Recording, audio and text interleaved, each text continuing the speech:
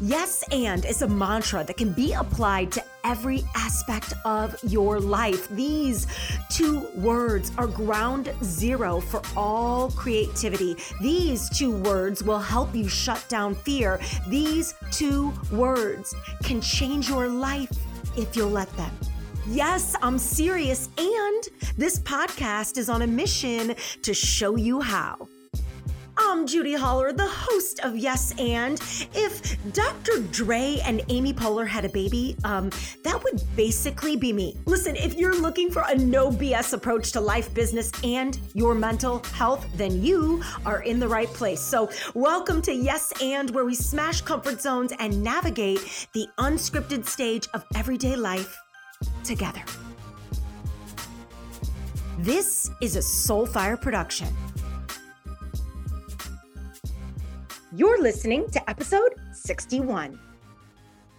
Hey, Fear Boss, welcome back to the show. I am so pumped to be here with you, and I'm really excited about this week's show. I have been wanting to have a conversation about ADHD for a hot minute. Now, if you've been following along and you've been listening to the podcast for a while, it's no secret that we love to have conversations around mental health and mental wealth and protecting the most important asset you own, which is the real estate between your two ears, right? You will never be able to thrive in this life if your vibe isn't right? If your mental health isn't wealthy. So I love having conversations about powering up the mind. And I've been really leaning into ADHD lately, especially as I am about to go get some tests done on myself for myself, because I have wondered for quite a long time if maybe I am ADHD, and I do have some adult ADHD. A lot of the signs and symptoms are there for me. And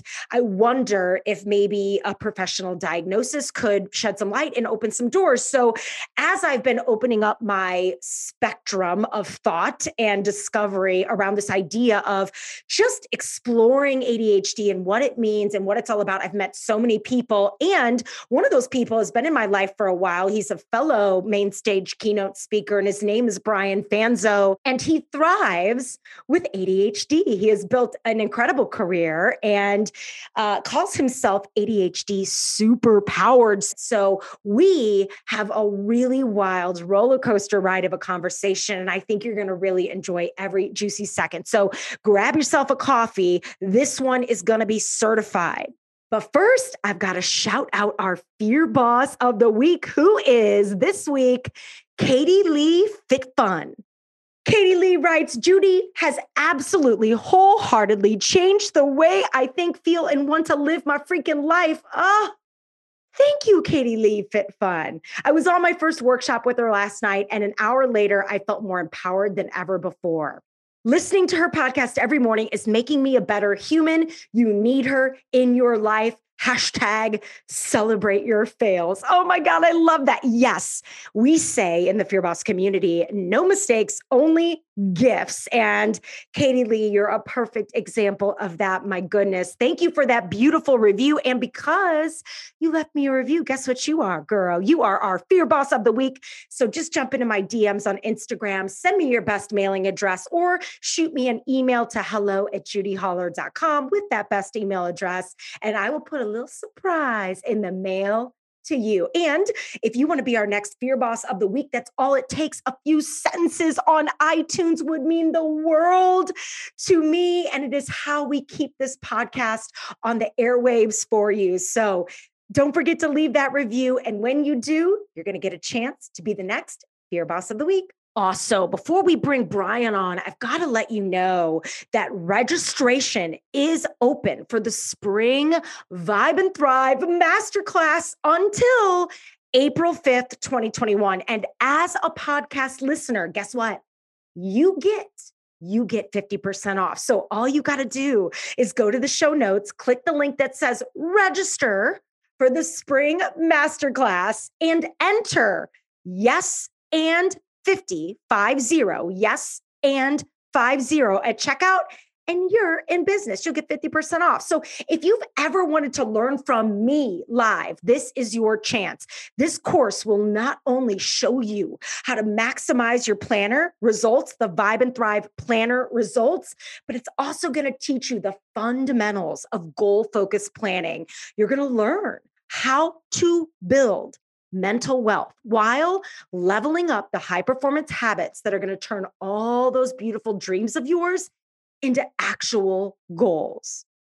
So I've got to share this testimonial with you. So this is from June. She is one of our rock star Vibe and Thrivers and one of our very first masterclass alums when we ran the course this past December and January. And June wrote in and said this: I will never forget 2020. Not because of the pandemic or because I was furloughed from my 20-year corporate career. I was diagnosed with breast cancer. I didn't realize how much I needed the Vibe and Thrive planner, masterclass, and community. I had this expectation that the masterclass would help me manage the recent disruption to my already busy schedule, not to mention accepting this overwhelming news. But what I received was so much more. The course had an incredible impact on my mental health. My dreadful and scary appointments became exciting milestones. The Vibe and Thrive course and community allowed me to be brave, soar, and keep my mind focused on kicking cancer's ass while maintaining a career and a positive mindset. I'm not only surviving cancer, I'm thriving. Like, I can't even with that. I mean, this community is so fucking inspiring. And the content in the Vibe and Thrive class will not only rock your world, it'll change it. And June's story is one of dozens and dozens of stories sharing the impact goal-focused planning has had on their lives. So registration closes April 5th, and this is the sign you've been waiting for. If you're hearing this, it means this is for you. And bonus, because you're listening and you're here on the podcast, you get 50% off. And all you need to do is enter yes and 50, yes and 50 at checkout. So to get the course dates, info, and scoop, click the link in the show notes or head over to judyholler.com/Vibe and Thrive anytime you want. Okay, so let's bring Brian to the stage, the podcast stage, shall we? Brian Fanzo is a digital futurist and a keynote speaker who translates the trends of tomorrow to inspire change today. He teaches companies of all sizes how to leverage technology in real time in order to engage their customers at the right time, which is 100% why we're going to talk to him about future trends and Clubhouse and all the good stuff at the end of our ADHD conversation. He's a dad of 3 girls. He's a podcaster. He's working on a book. He's a main stage keynote speaker. And my favorite, he's ADHD superpowered.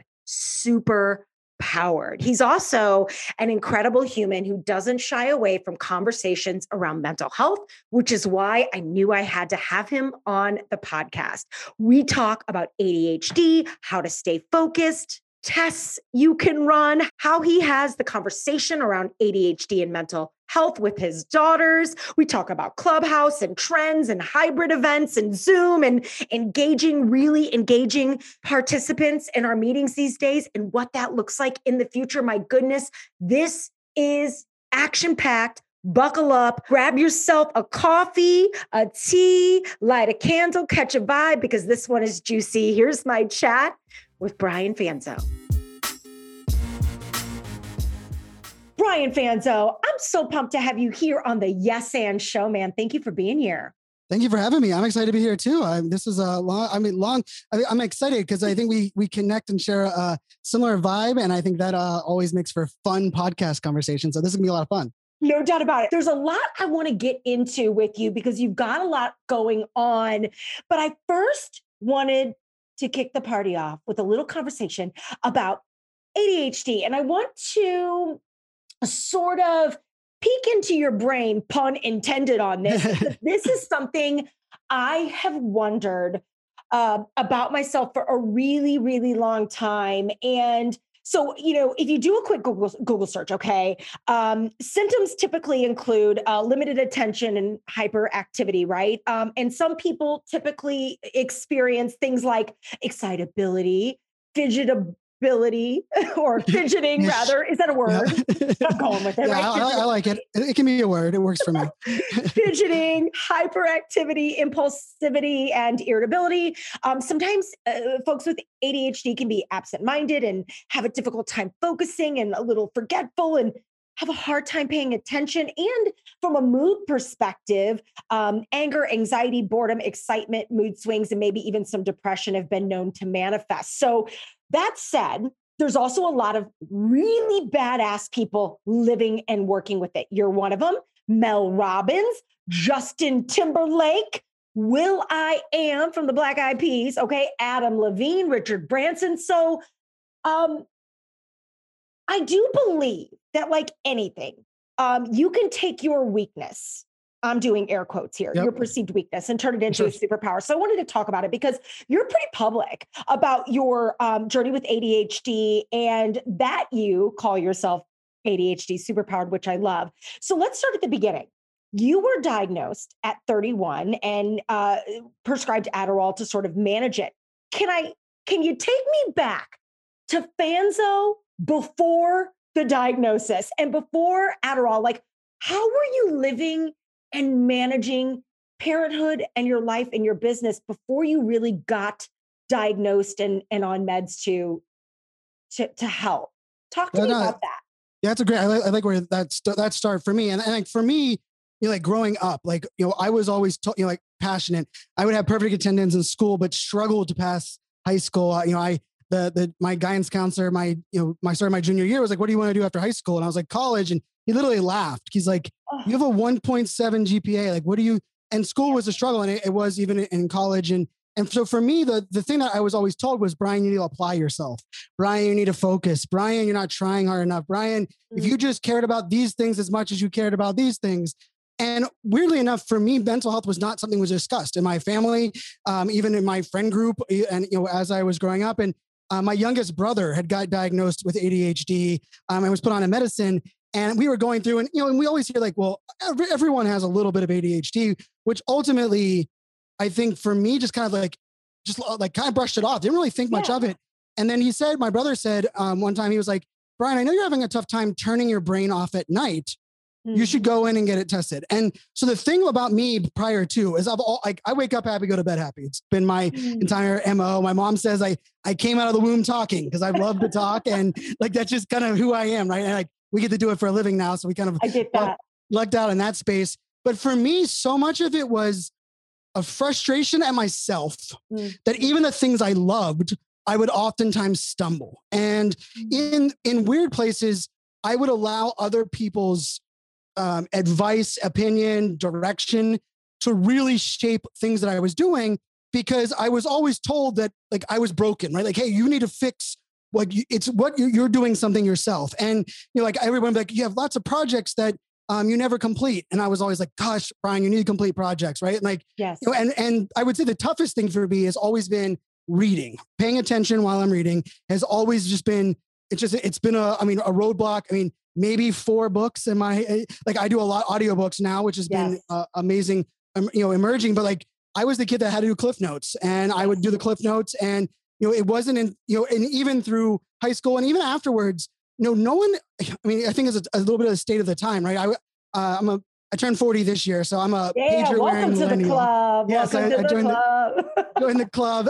And so for me, like I would say all the way through up until I was 30, mental health was not discussed. Adderall or ADHD wasn't discussed. And the thing about the idea of taking medication full time to me was like, weak people do that. Like only people that have given up. And so that was me prior to, like, I really didn't even, and I know the clothing I was wearing. I know where I was, I know where my car was parked in the doctor's office the day I got diagnosed, because that day changed everything. And it wasn't the Adderall. It was the way that he framed it. And I give a shout out to it was a doctor out in Phoenix, Arizona. And he's just simply said, he's like, Brian, you peg off the charts. He's like, you have your own case. And he kind of broke down, there's a difference between ADD and ADHD. And he's like, and being diagnosed this late, like it's hard to kind of kind of wrap a lot of things. He's like, but there's no question you should have been diagnosed long time ago.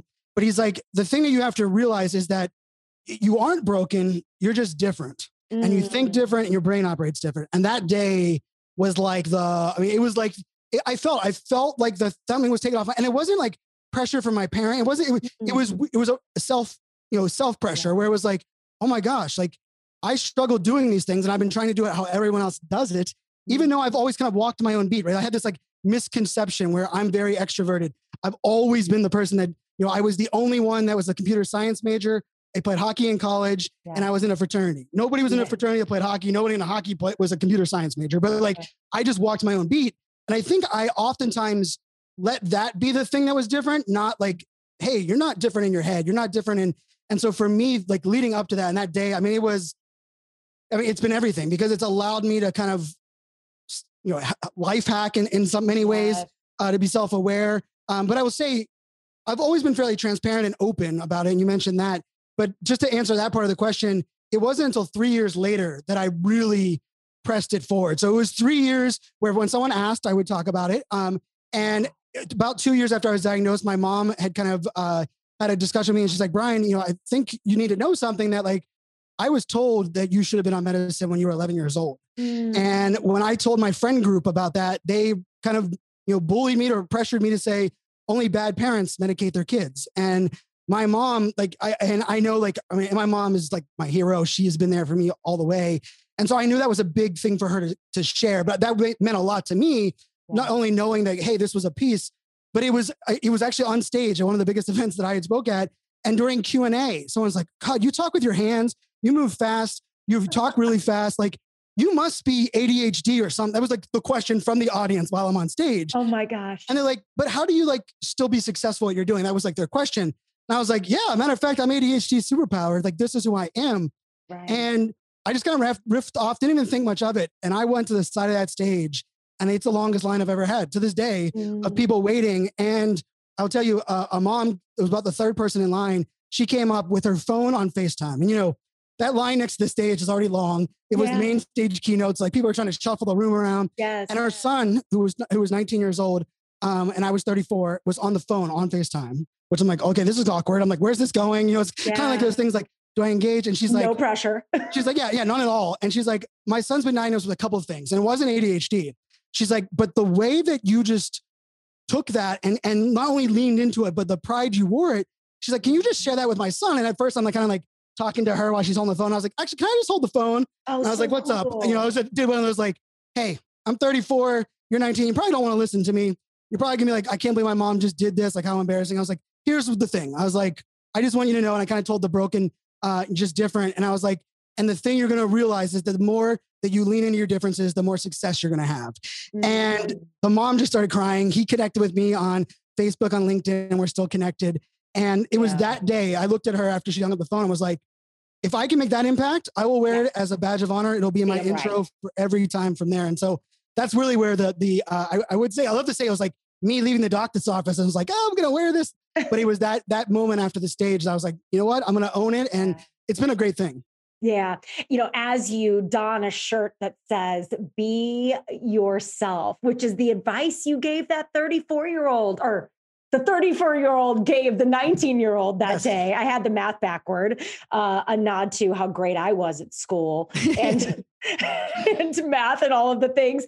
So I bet you felt, did you not feel like a massive weight off your shoulders when you got that, like almost like, aha, you probably had a small feeling because I'm sure you had heard about ADHD, but did you not just feel like a big sense of, well, no wonder, and that makes sense. And now I kind of understand what it is that's firing my brain. So like you said, you can use it and find a way to work with it. This is what we talk about with fear. There's not a lot of conversations around, everybody wants to know how to get rid of their fear. How do we get rid of it? How do we get rid of it? I'm like, yo, you will never get rid of it. But what you can do is work with it. Like you will not get rid of that ADHD, right? But you can work with it. So did you feel kind of vibe once you got like direction and medical support and like help? Well, without question. And the interesting thing, and just for context, like I was this same year, I had got promoted to the highest level in the government contracting business that they had ever had for someone that didn't have a master's degree. That's right. You worked for the Department of Defense. Yes, for the U.S. government. So yeah, I was growing. I mean, I had a massive team, 39 direct reports. We ran a global budget. I traveled around the world, and so I had found massive success in post education, and really in everything that I had done. And I always knew, like, I was always very confident in myself. And I think that's my parents. My parents were never ones that, like, hey, we're going to shelter you. But they were kind of like, you know, I remember my dad instilling, like, failure is going to happen. And failure, of course, is those pieces. He's like, just remember that you're a fanzo and you don't ever settle for failure. And that's been my, like, kind of piece of it. And so for me, like, to get all of this success, yet to miss out on, like, dialogue or feel as though there were some things where I would be like, ooh.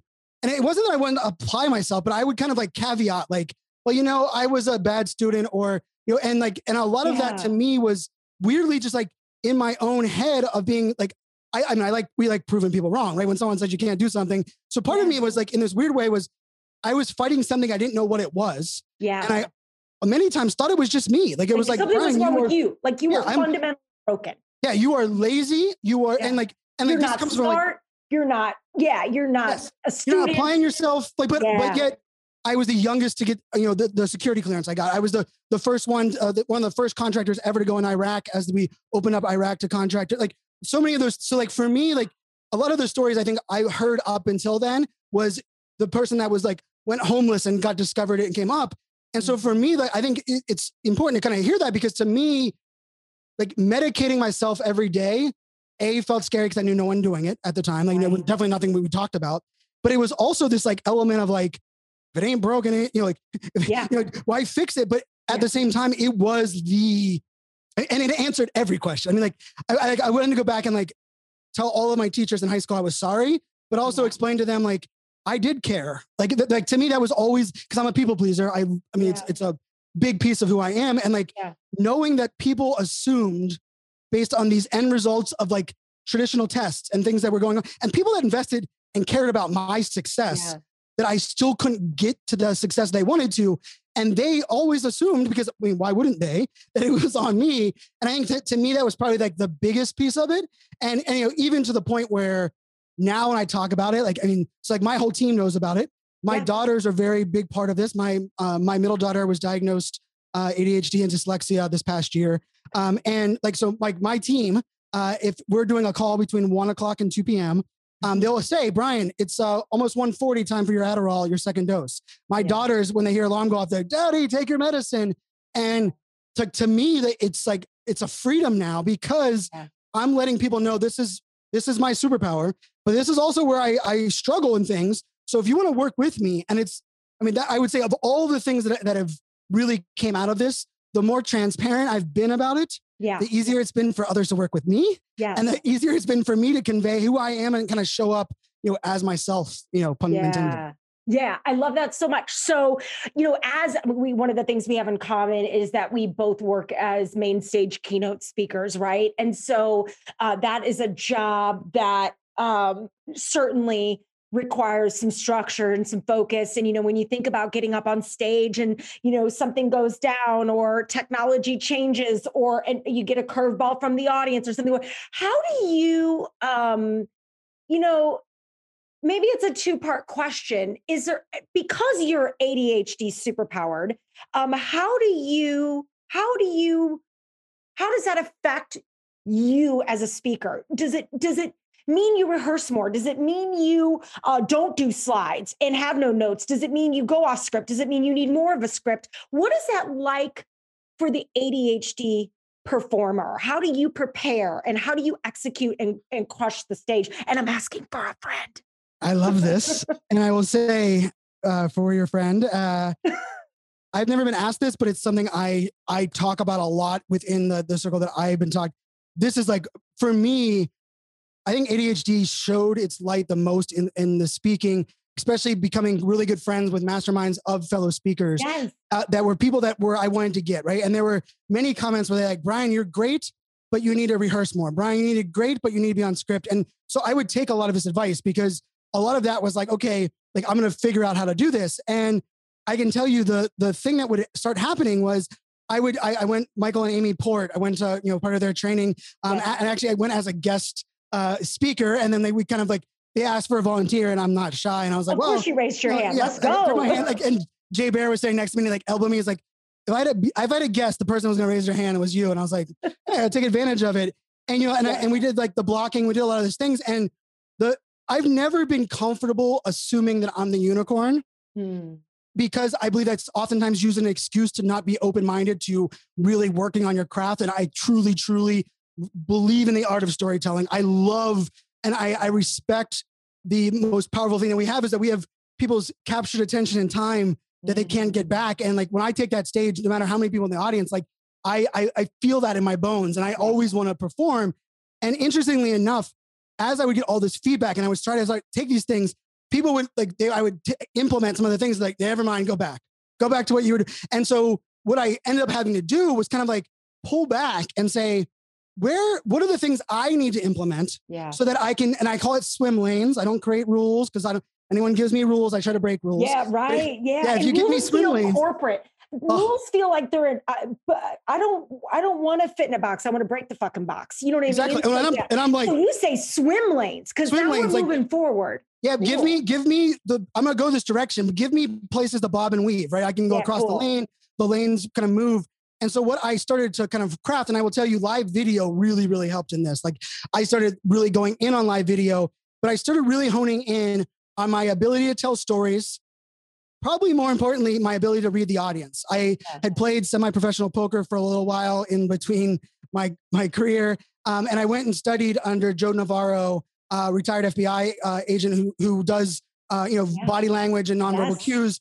And I can tell you, for me, that was how I masked my ADHD, was I could really read people. And I've always been able to read people. I have said the same thing. I think that is such a gift. I'm like, is it like, it's not like, I don't feel like it's like intuitive, but it's like this energy. Like, I can feel, this is always funny because I make the joke that I could never play poker because I have no poker face. Like, if someone rubs me the wrong way, like I gotta move. But I have felt in my career very similarly that has been my, one of my strengths is I'm a bit of a chameleon. I can figure out how to, and when I was in sales and marketing, this is really big, right? Being able to sort of go up and down in that energy to sort of mirror what the fuck's going on in front of you. So you are saying you had a very similar experience. Without question. And not only figuring out how to leverage that, but like figuring out what role that can play in the art that we do on stage, but even like building our presentations to allow that, right? And like, for me, like in a weird way, like there would be times where I'd be like, well, I'm great without a script, right? But I also know, like, my ADHD brain, I can go down a rabbit hole. And so like I, for my live videos, and, I've done over 3,500 live videos since 2014, like myself individually, like it was my thing. I created a sticky note for every live video I've ever done. And it has 5 bullet points. And it's the first 3 are 3 key takeaways I want the audience to leave with. The 4th one is a story that I believe connects to those 3 points. And then the 5th one is a data point or a self-deprecating humor piece of it that I can kind of thread the pieces. And I always stick, you want to talk about sticky notes. I am obsessed with sticky notes. Yes, I'm obsessed. And so I put them like directly on. I love that we can show off our sticky note fandom.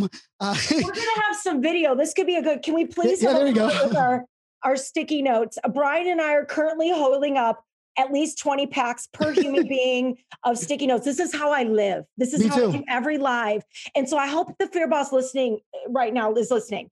Listen to what Brian just dropped, a massive knowledge bomb. You're giving a live, maybe you're giving a speech, whatever it may be.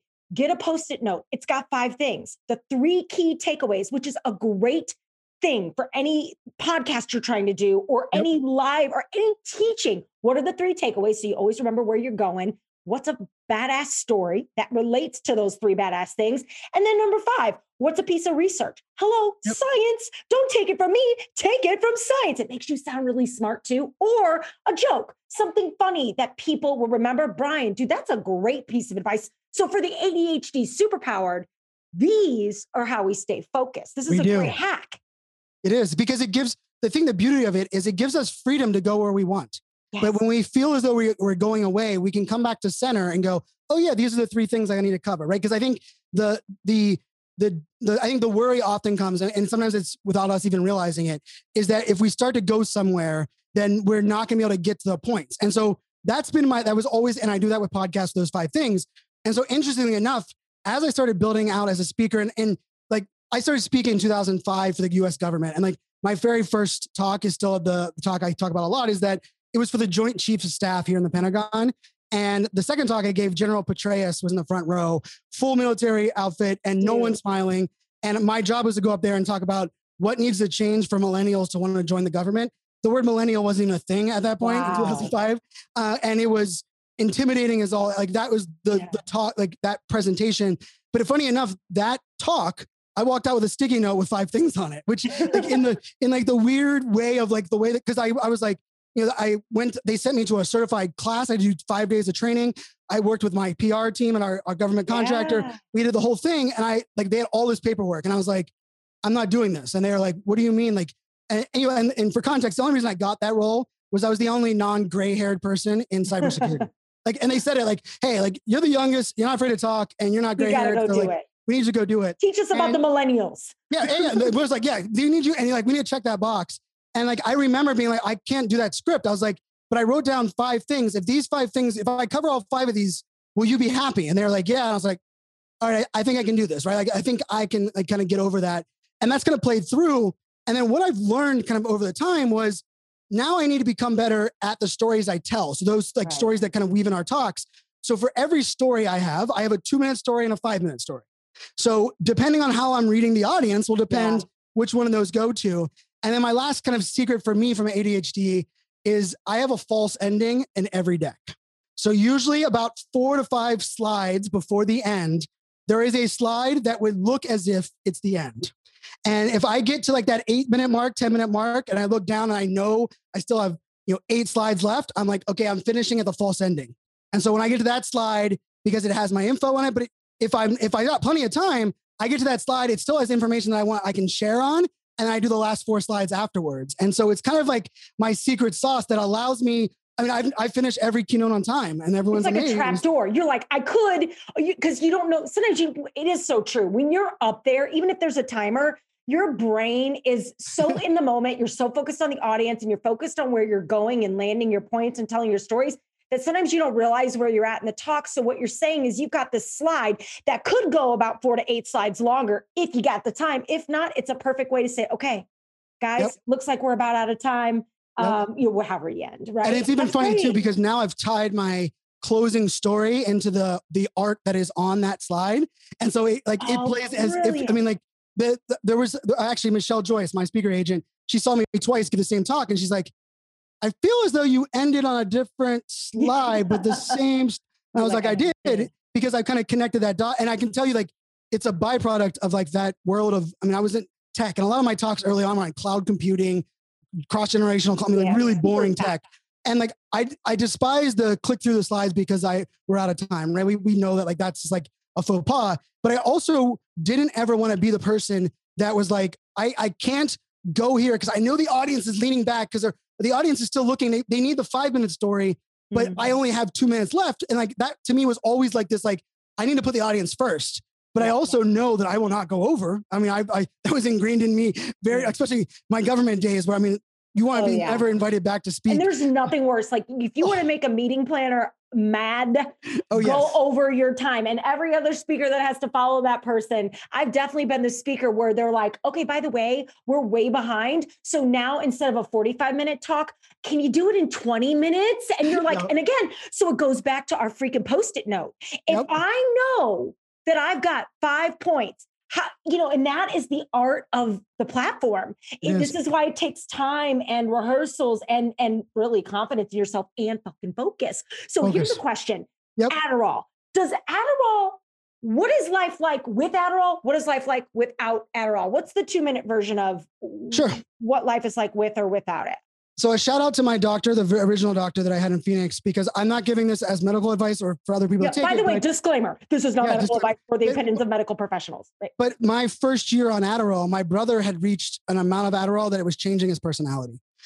So much so that his wife pretty much came to him and was like, Adderall or me? Like you, and like my brother is the most laid back, chill, happy-go-lucky person. And and he had changed him. And that like shook me to the core. And like changed him how? Like, he was snap. He would just snap real quick, or would care less, would carefree, and start an argument just to start an argument. It really changed. And granted, he was, at like almost 60 milligrams twice a day. He started 5.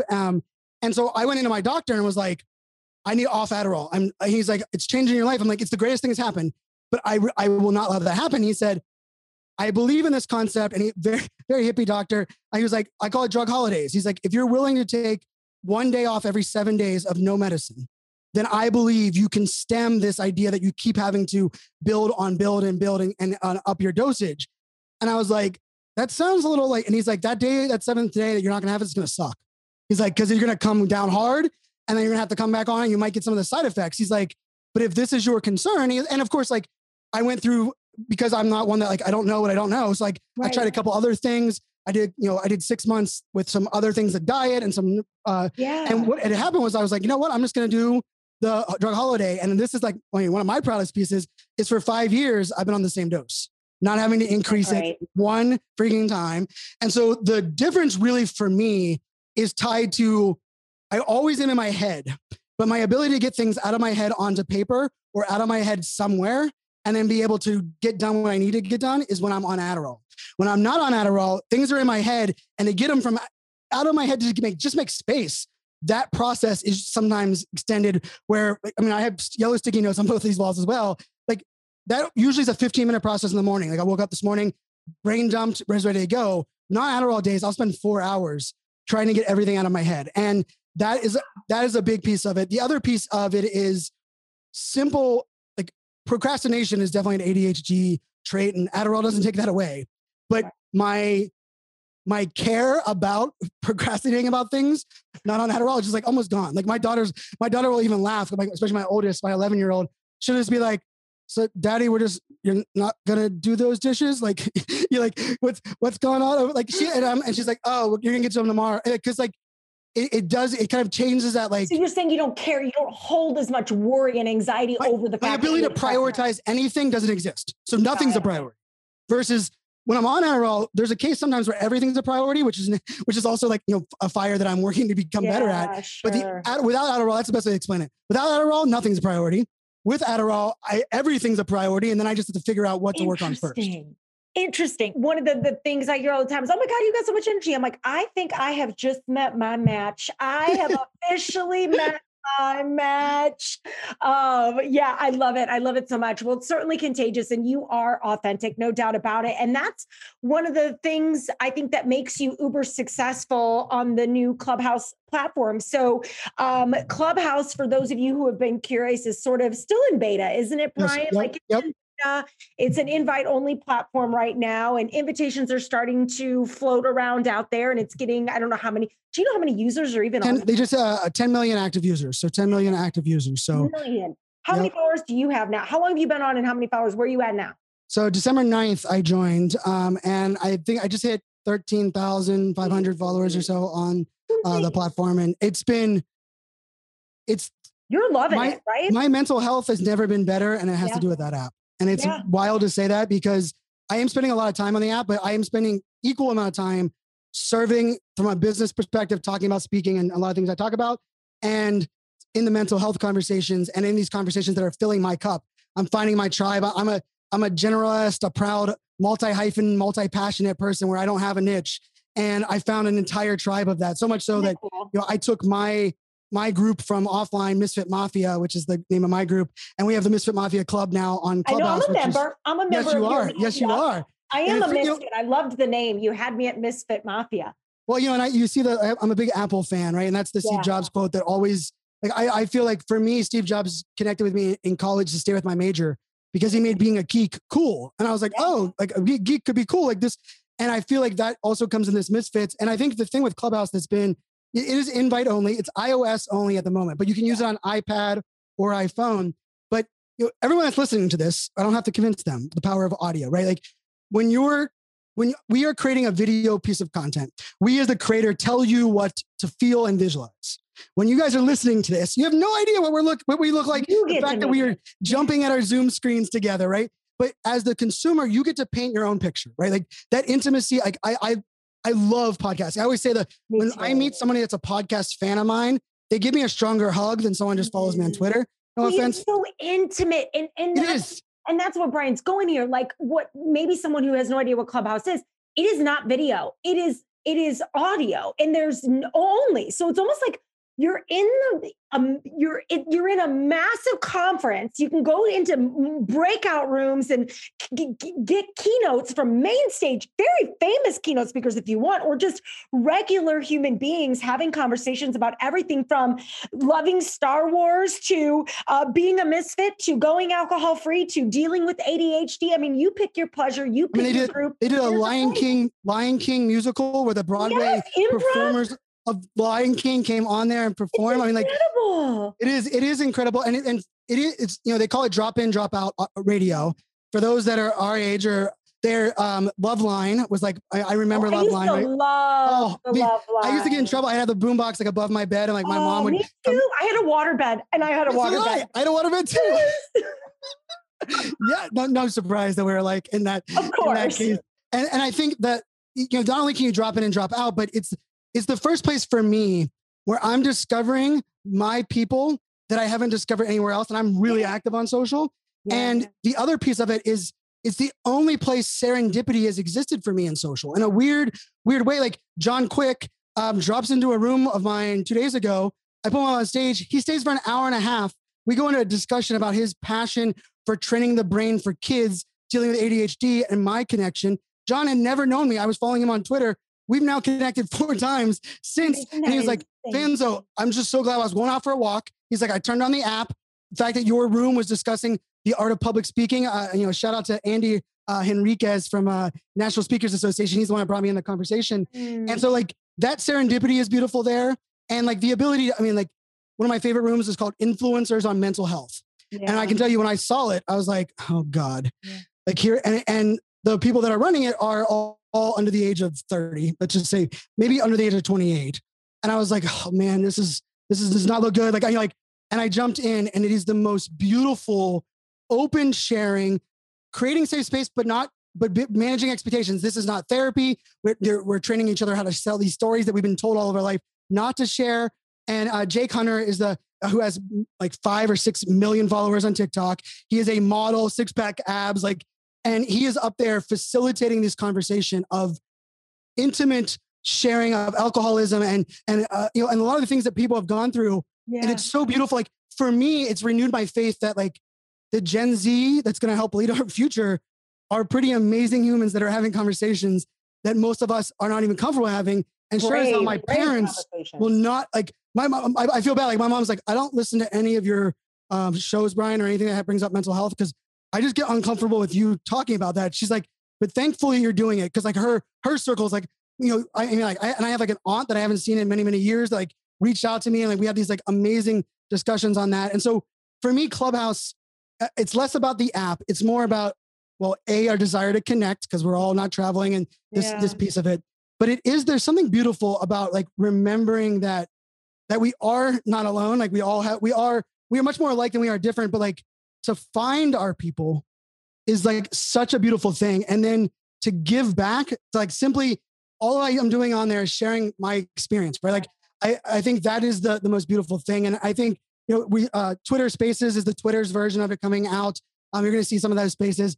I think for me, like the pitch that I feel about it is that it feels too good to be true. And as a futurist, that's hard to explain. But I will say this, I spend many hours on the app a day, across a week, easily, easily 30 hours of a week I'm spending on that app. Wow. If the app disappeared tomorrow, I wouldn't regret 1 minute I've spent on that app. And it's even weird for me to say that because it sounds like corny, but it's just been that ability to, connect. And there are bad apples and there's, in the world today, people can use every innovation in the world There's for always bad. going to be somebody Right. trying to. But you can, I mean, it's just connecting. And even like, I mean, I'm very blessed. So we have some great mutual friends, especially Aaron and Amy, two of like my closest, dearest friends in the world. And I remember when they connected us together, and I think it was like my second Instagram story, and I'm like, holy cow, am I a fan? Like it was instant. Like, I was like, we're on the same level. We have the same things. And I think like we're very blessed to have people that connect that. But there's so many people that don't have that. And oftentimes I believe we're trying to be the magnet that says everybody come to us. Clubhouse has been the ability to just go into these spaces and find your people by just showing up. Like you don't have to, like, I tell everybody, like, it's the app that you don't have to convince people you're an expert or why you have followers. You have to share what is perfectly imperfect about you, which is that unique story that only you have. And if you can do that, I mean, I've gone into rooms about divorce. Like one of my favorite rooms is at night is bearded black men read you lullabies to bed. How do you find rooms? Are you just searching or finding things? So this is a great question. So the feed itself is different than any other app that's out there. It's much more like TikTok algorithm than anything. Yeah. You have to follow more people because you don't see all of the rooms going live. You only see the rooms in your hallway is what they call it. In the by genre, the people that and your you're hallway following. is determined through the people that you're following? Yes. So you would want to follow twice as many as you would on Instagram. Like for me, like when someone asks a great question and they're an educator, I'm like, well, it's not my space, but like where they ask that question, they're going to be in some conversations that I would love to. Follow. Click the bell, click the follow. Because bell is how you get that opens up the rooms, and all of a sudden you're seeing these rooms. And now it's a little bit better too, where you can swipe and hide the rooms that you don't like, and it's learning from that, right? So like for me, a lot of these rooms where it's funnels and there's some things that just don't fit into my style. Like I don't have that in there. Now it's out of my feed, right? And I think I will say this about all social media. My personal opinion is that when someone says like, I hate Facebook, it's so negative and there's so much going on. I'm like, you don't hate Facebook. You just follow bad people. Yeah. Because like, and I think it's up to us to curate 100%. We allow into our, and that doesn't mean siloing, right? We both like you need to have multiple opinions. Let's be real. But you also like, I mean, there's things that like bullying, hate, and some of the things like I unfollow, remove, mute. And the beauty of this app is like that ability to these rooms open up and you can follow some friends in. I mean, I think it's a powerful medium and it's a good reminder that you don't have to be on Clubhouse, but I would challenge everyone in your marketing and your storytelling. We crave connection. We feel like we want to feel as though that we have people that are like us, that we're not alone. And probably more important, we want to have that authenticity match through intimacy, right? And I think we can implement that across everything we do. And I think that to me has been the beauty of what Clubhouse has done. And, I think it's the beauty of what we get to do for our living, right? I love, everything that you're a part of as well. And I think this is something that I think together we're making an impact one person at a time. And I think that's the most beautiful thing we can do in our worlds.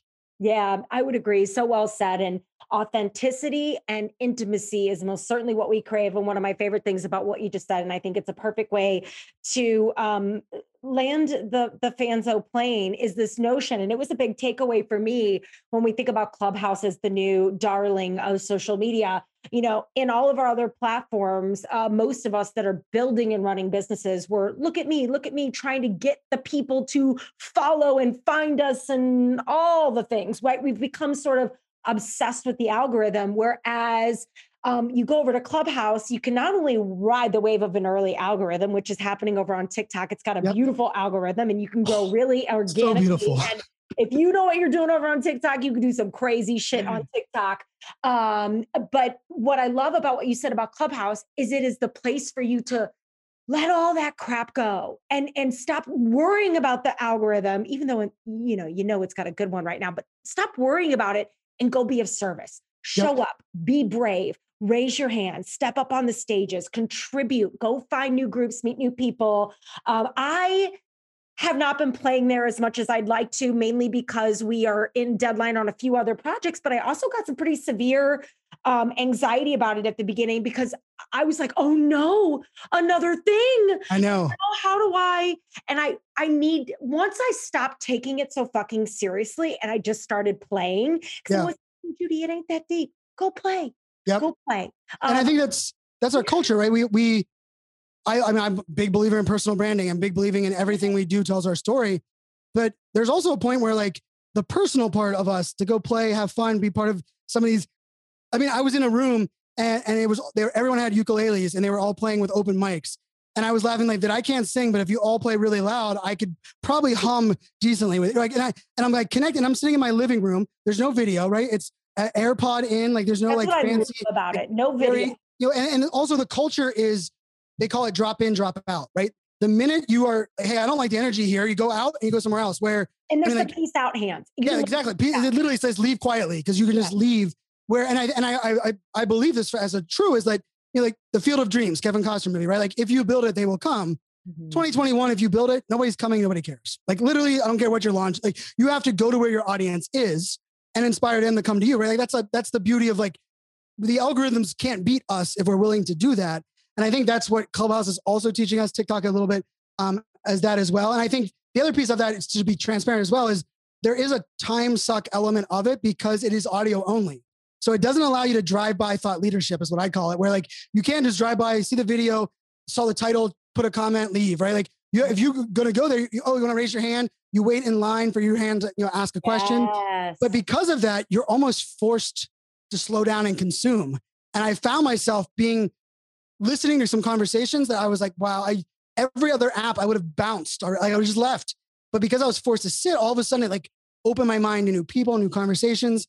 And so I think that's a beautiful, space that we're moving towards. And I think we're going to see the impacts of that across all social. Like Instagram just launched today as we're recording this, their new rooms feature. So now when you go live, you can have 4 people on your live with you rather than 2. Oh, and so when does that happen? They announced it at noon today. So like literally a couple hours ago. Fans are bringing the knowledge. Yeah. So yeah, there you go. So like that's some updates on there. And I'm also, like, I don't believe we have to chase all the shiny objects to your point. Like, oh my gosh, it's another thing to learn. And like, even like, I mean, that's what my job, like as a futurist, I'm going to chase all the shiny all the shiny. But I can honestly say most of the times I come back and say, this is what you need to be listening for.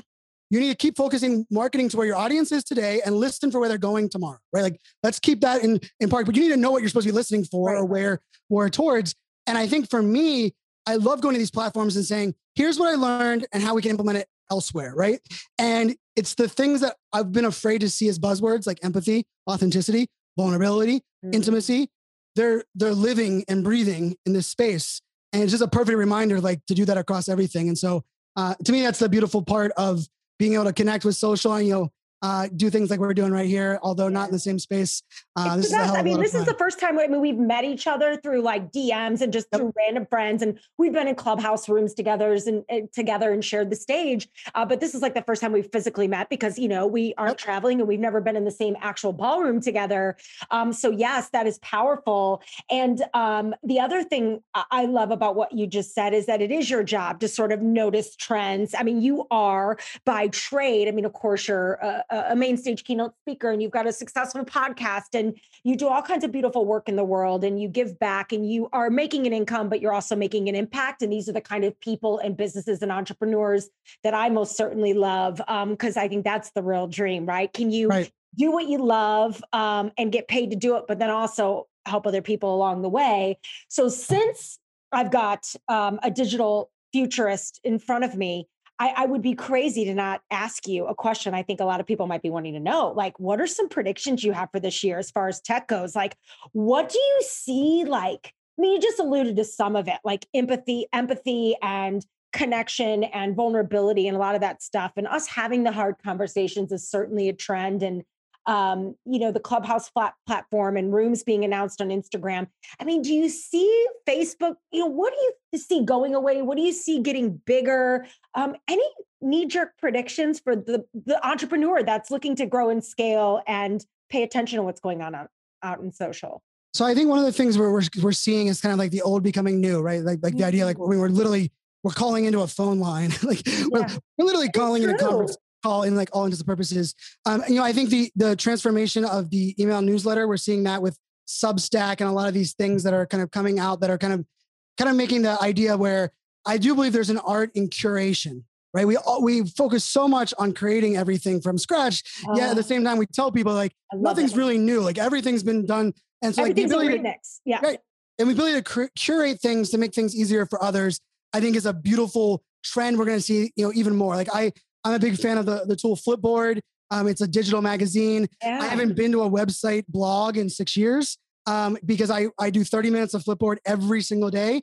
I open it, it curates it. If I don't like the article, I hit down. It doesn't feed me that kind of article. It's the best algorithm that I've ever seen for serving up my news. It goes on your desktop, your iPad, your iPhone is free of charge, something like that. Like, and it brings all that to me, right? And so I'm still able to share it to social directly from there. I'm able to add it in the buckets. You can actually go to my account and see every blog post I've read on public speaking, every blog post I've read on video marketing. Like they all are curated. Like I think I have 20,000 followers over there that every day can tune in. They don't have to do anything on themselves. They can see what is Brian curated for this bucket today. So that curation trend is a big one. I think we're also gonna, we hear a lot about like dark social and like more intimate, like private, but then we also have like this Zoom fatigue thing. And I think, what is dark social?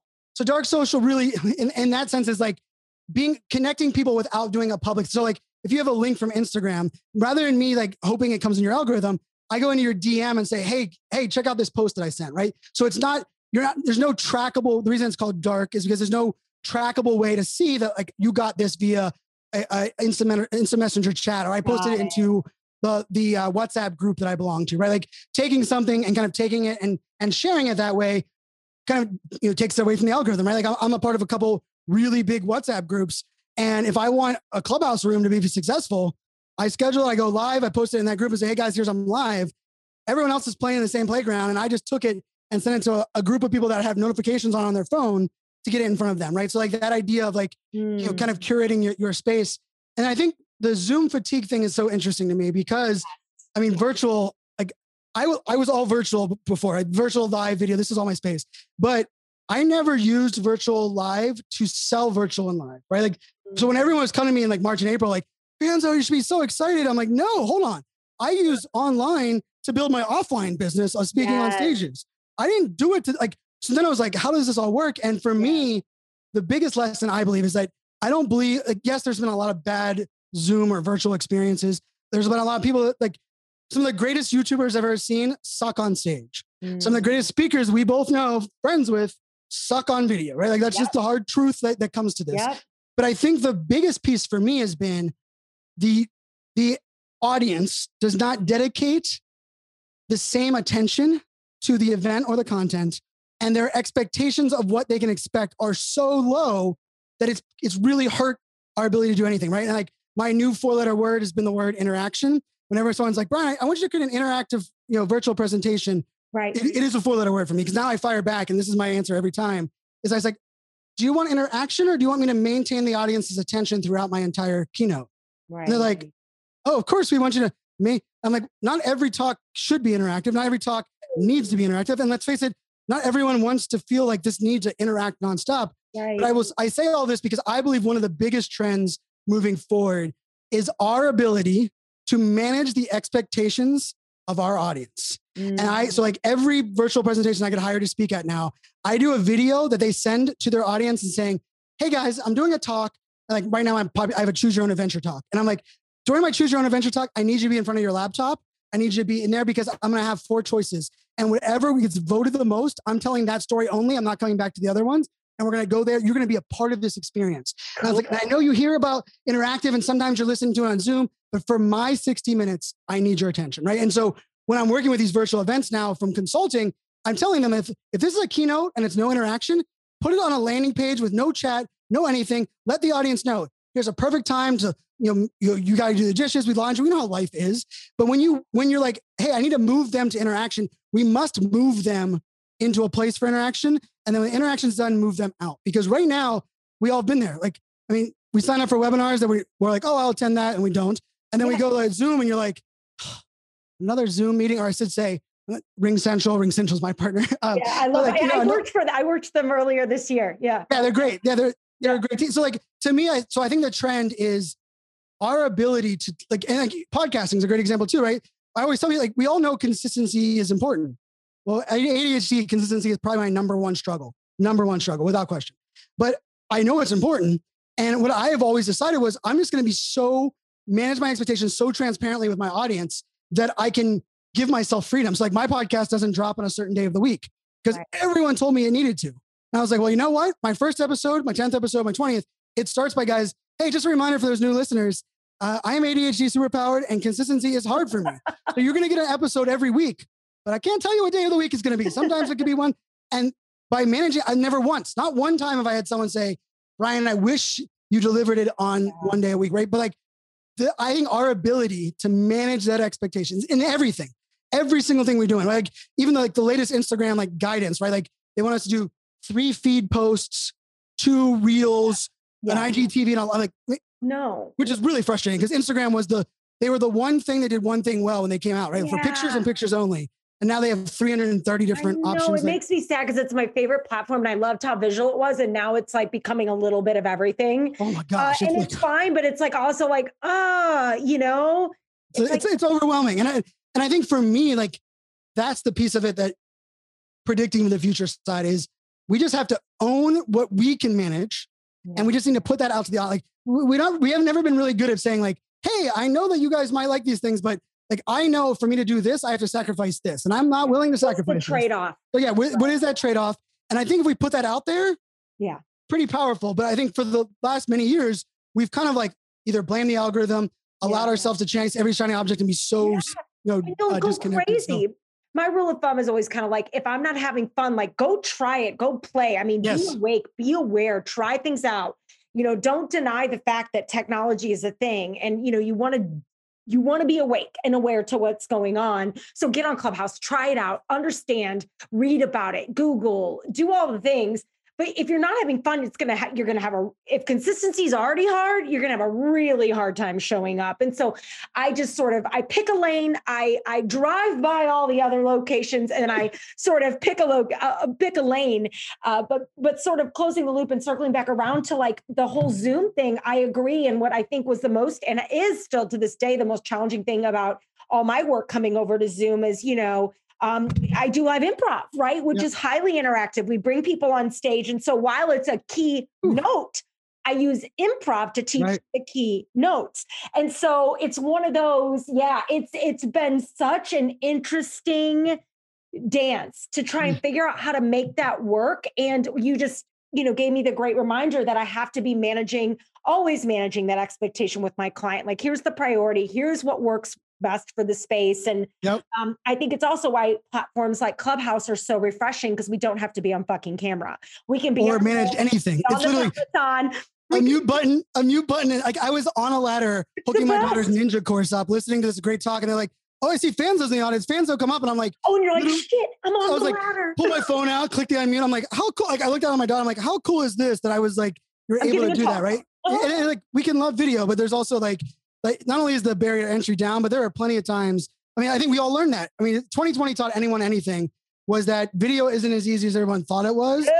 Not just like, we talk about that all the time. Isn't that great? It's like the weirdest like byproduct of like, we all got forced into it. And all of a sudden now they're like, oh my God, like how the hell do you get up for that every day? And how do you turn it on and create like, and it's like, well, now you're going to appreciate it. And it's now not just, right. Like, hey, we got, and like just like your shirt says, right. Being brave, right? Like there's an element of like showing up, especially in the digital space, is so much harder than what we realized. And I think even now when we look at the virtual place, like the hybrid's going to be the future, but even more so. We were talking about it in the event space even before the shit shook down, but like hybrid, but it's expensive and it's no joke. Like we, for a while here had a studio and, sometimes my clients upgrade to it, but like my clients are like, oh, we can do it from your house. And this is awesome. And I have 2 sides, 2 sets. And they're like, and it costs nothing extra. But if I go to your studio down the street, it's an extra like $8,000. I'm like, yeah. They're like, okay, great. We're good in your house. It's awesome. You know what I mean? We don't even need it. We don't even use it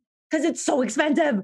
For sure. And if you think about it, like because the mediums are so different, right? Like we could argue like the Oscars, the Emmys, the Super Bowl, those are all hybrid events. Like there are fans that are there and but yet it's so programmed. Made for television. And I think the other piece of this is like virtual will never replace the offline stage. It never will. Hybrid is not the best of both worlds. Like this is like, it's like, it is both worlds, but it requires unique skill sets. And I think this will be an interesting, like, as we emerge kind of in this space, I'm excited to reinvent everything in the sense like, and I don't know, Adam Grant's new book is, I literally almost done audio. Like when I'm not on Clubhouse, I still have my AirPods in. Do you know the name? Think Again. Think Again. I haven't, it's on my list. I have my stack of books to read is I'm so, and so many of my friends, this is the thing. You feel really cool when you say it too, because you're like, all my friends are writing books, but you're like, no, seriously, all my friends are freaking writing books and I'm so behind. And I'm like, I will not have someone on my podcast unless I've literally devoured their book, right? Because I want to be able to speak to it. So Adam Grant's book is on my list. He's a smart dude. And he was on Clubhouse and he was with Malcolm Gladwell. And Malcolm Gladwell was pushing back on him. And Adam ended up flipping the interview and taking all of his points from the book and putting them on Malcolm Gladwell's. All of Malcolm Gladwell's like, we need to rethink that. It was so beautiful that I was like, oh my gosh, I got to dive into it. And the thing that I think is like really interesting on like the premise in that bigger piece of it is not only rethinking everything, but like breaking down everything to its core and rethinking it, but in a way that like we'll kind of ask ourselves like, is this good or is this bad? Like even like this whole virtual, like what we're all doing. And like, I mean, I miss hugs and I miss stages and I miss like eyeballs and everything that exists. But I also think like we've been kind of very lucky and spoiled in many ways for how many, like the amount of things we have to juggle to turn on in this virtual experience. And then we go offline, we like show up, green room, someone mics us up, the slides are all ready, the lighting's done. I walk out. It's like, I mean, like we were living like a pretty sweet like experience. And I think like it's kind of like a fun place to like allow our creativity to kind of work together. And this is it's fun future. And I think the biggest lesson for me is that I do believe we are emerging to a spot where the good people that are doing good things have the ability to shine bright right now. And I agree. If we can just keep amplifying that, the bad news, the fake news, the Corona news, everything else that's out there will drown out because we'll be able to celebrate all these wins. So that's damn right. And I know we align on that 100%, which is the beauty of, kind of not only like-minded, but like, our goals and things that we're working on. So this is exciting times, no doubt. Yeah, no doubt about it. Well, thank you so much for the gift of your time. Thank you for being so open about your journey with ADHD. I hope that any of the Fear Bosses listening who have a kid or a spouse or a friend or a partner who maybe struggles or maybe thinks they struggle, got some information from this. And my goodness, if you have been wondering about trends and Clubhouse and some tech predictions for the future, you got a little bit of that as well. So Brian, you were just like a bag of tricks. And you know what?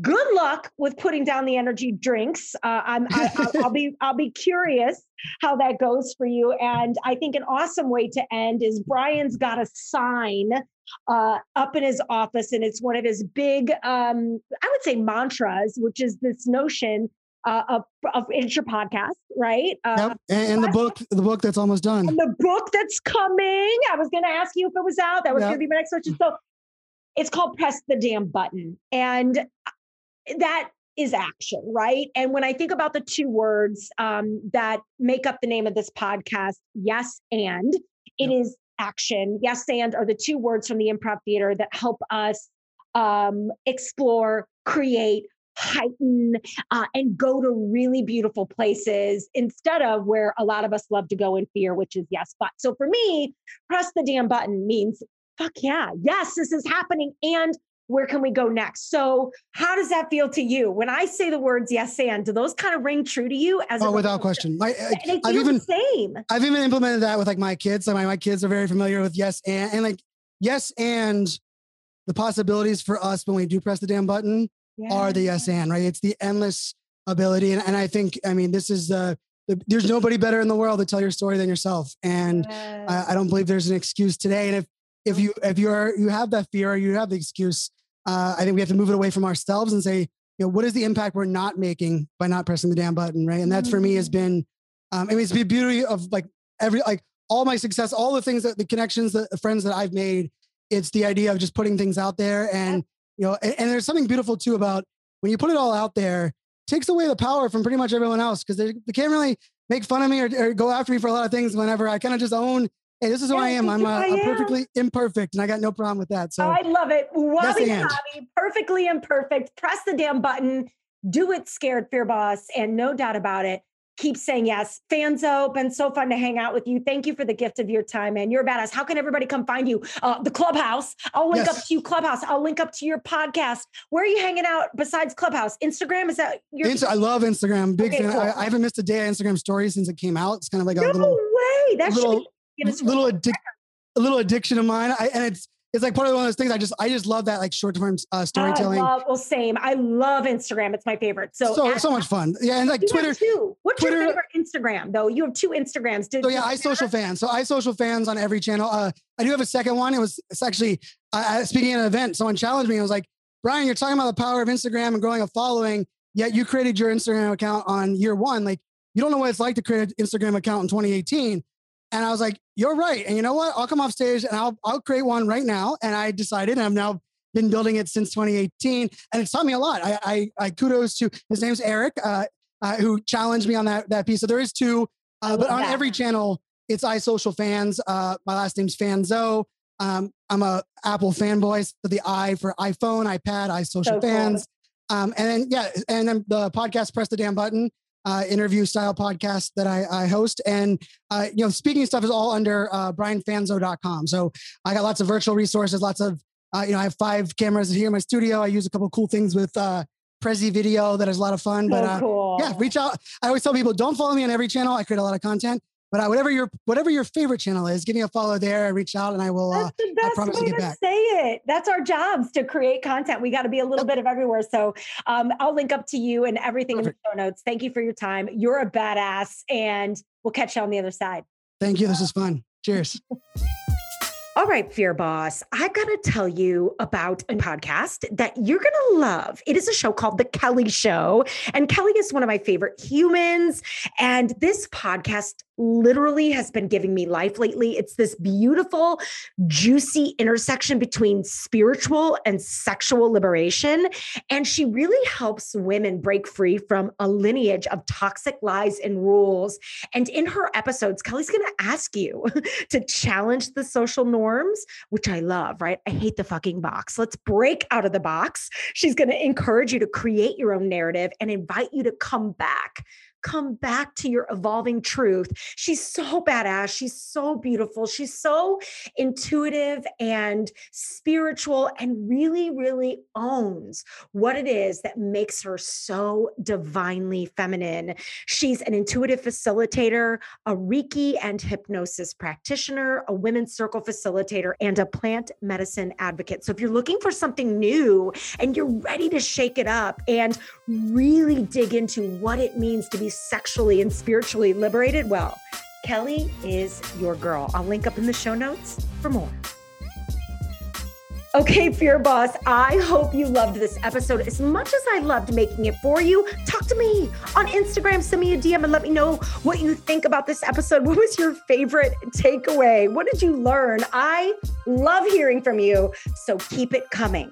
And you can always send me an email to hello@judyholler.com with your show ideas, feedback, and inspiration anytime. As always, thank you for listening, sharing this podcast with your buds, leaving a review. And until we meet again next week, stay brave and keep experimenting with your fear.